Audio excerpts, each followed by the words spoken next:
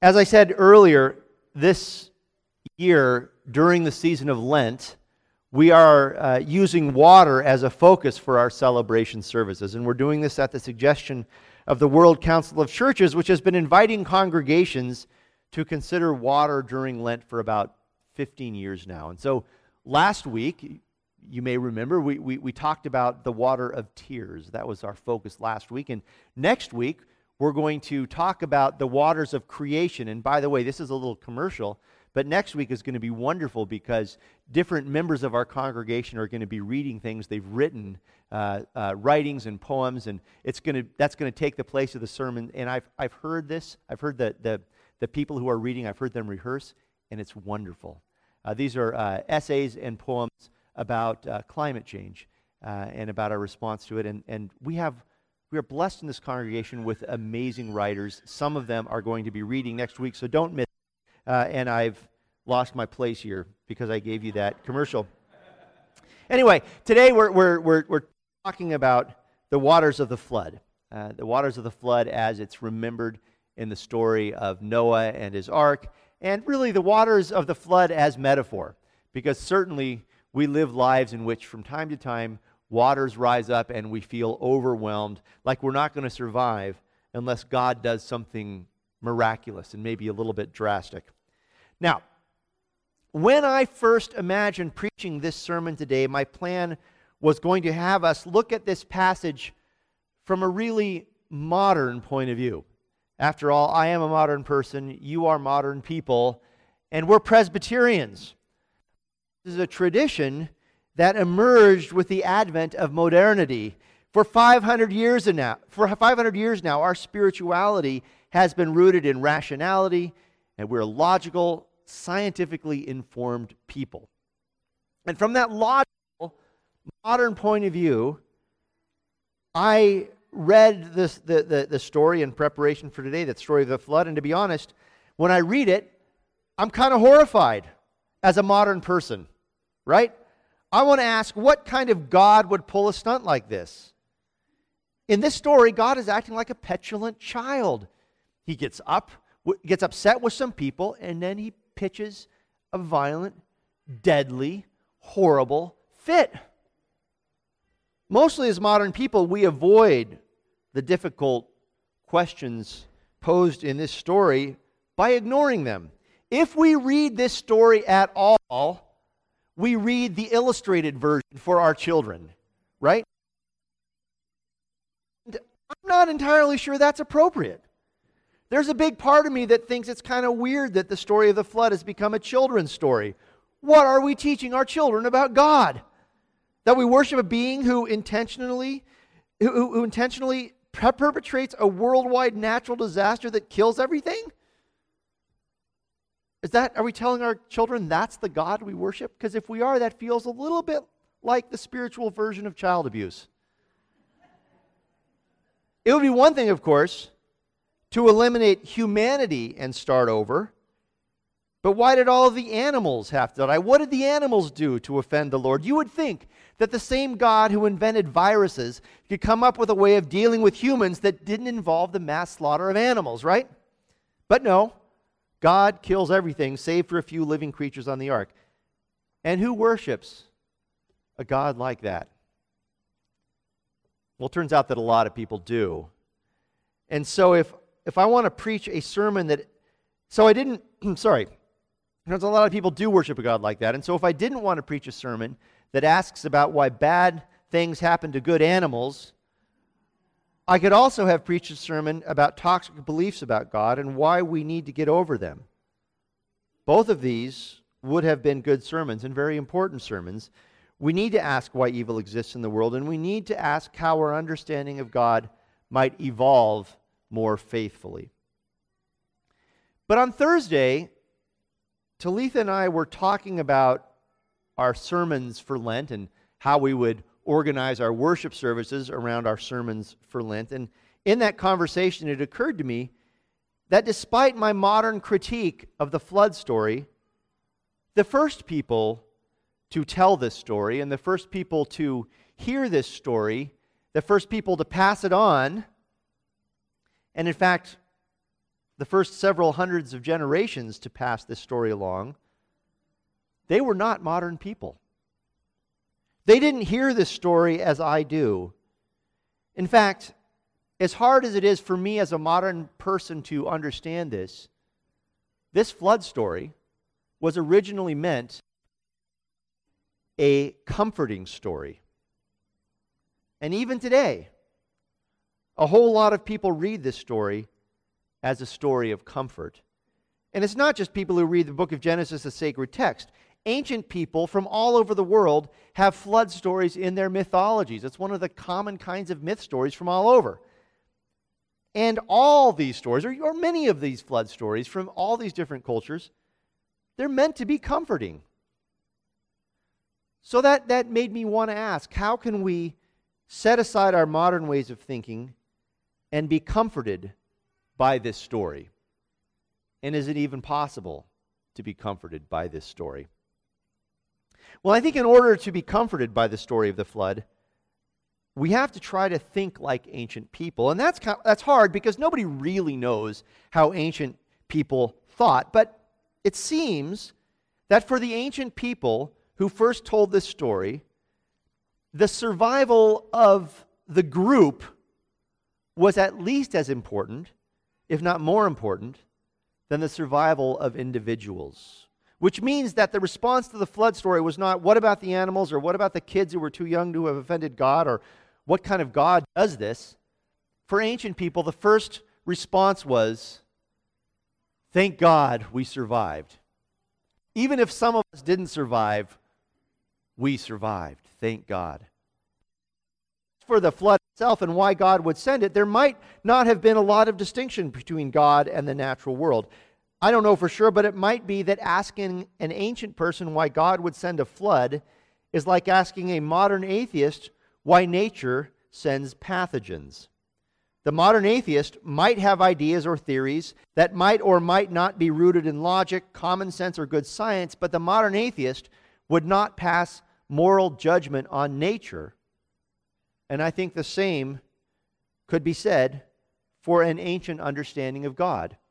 I rather suspect that the ancient person would look at the world and remember experiences and stories and say something like, yeah, floods happen. No one can deny that floods happen. And if floods happen, then they must come from God, and God must have a reason for it, or not. Maybe that's just how the world is. But anyway, thank goodness we survived. I'm still imagining the mind of an ancient person here, but I suspect that the ancient person might read the story of Noah's survival in the ark and hear the story of the rainbow and then say the next time there's some natural disaster, it probably won't be a flood, it'll be something else, and I may not survive. But we will survive. I think that probably is the original point of the flood myth. And if comfort is the point, then we probably need to read the story in an ancient way, at least some of the time. As far as I can tell, we're living through a time when comfort is important. Maybe now is the time to read the flood story in a way that comforts us. There is a virus spreading around the globe and people dying, and those who aren't dying are worried. The markets are tanking. Here in California, we're getting ready for another drought and probably more fires. The climate change is accelerating, and if I'm reading the political tea leaves correctly, then it looks like universal health care is off the table for Americans, at least for the time being, and so is the alleviation of student debt, and wars are not going to cease in the near future. It's enough to make me want to hyperventilate. And one way to respond is to ask why God would allow all of this to happen, and that's a good thing to do if you want to shake your fist at God, which, to be honest, is something we all need to do from time to time. I recommend it. Shake your fist at God. It's good for your soul. But if what you want is comfort, then I recommend trying an ancient mindset on for size. The ancient mindset would probably look at all of what we're worried about and say, well, of course there's pestilence and economic uncertainty and droughts and wildfires. Plus, there's wars all over the place and whatnot. Only a modern person living in the comfort of some of the nicer neighborhoods in the developed world would think otherwise. Of course, bad things are happening all over the place. But we will survive.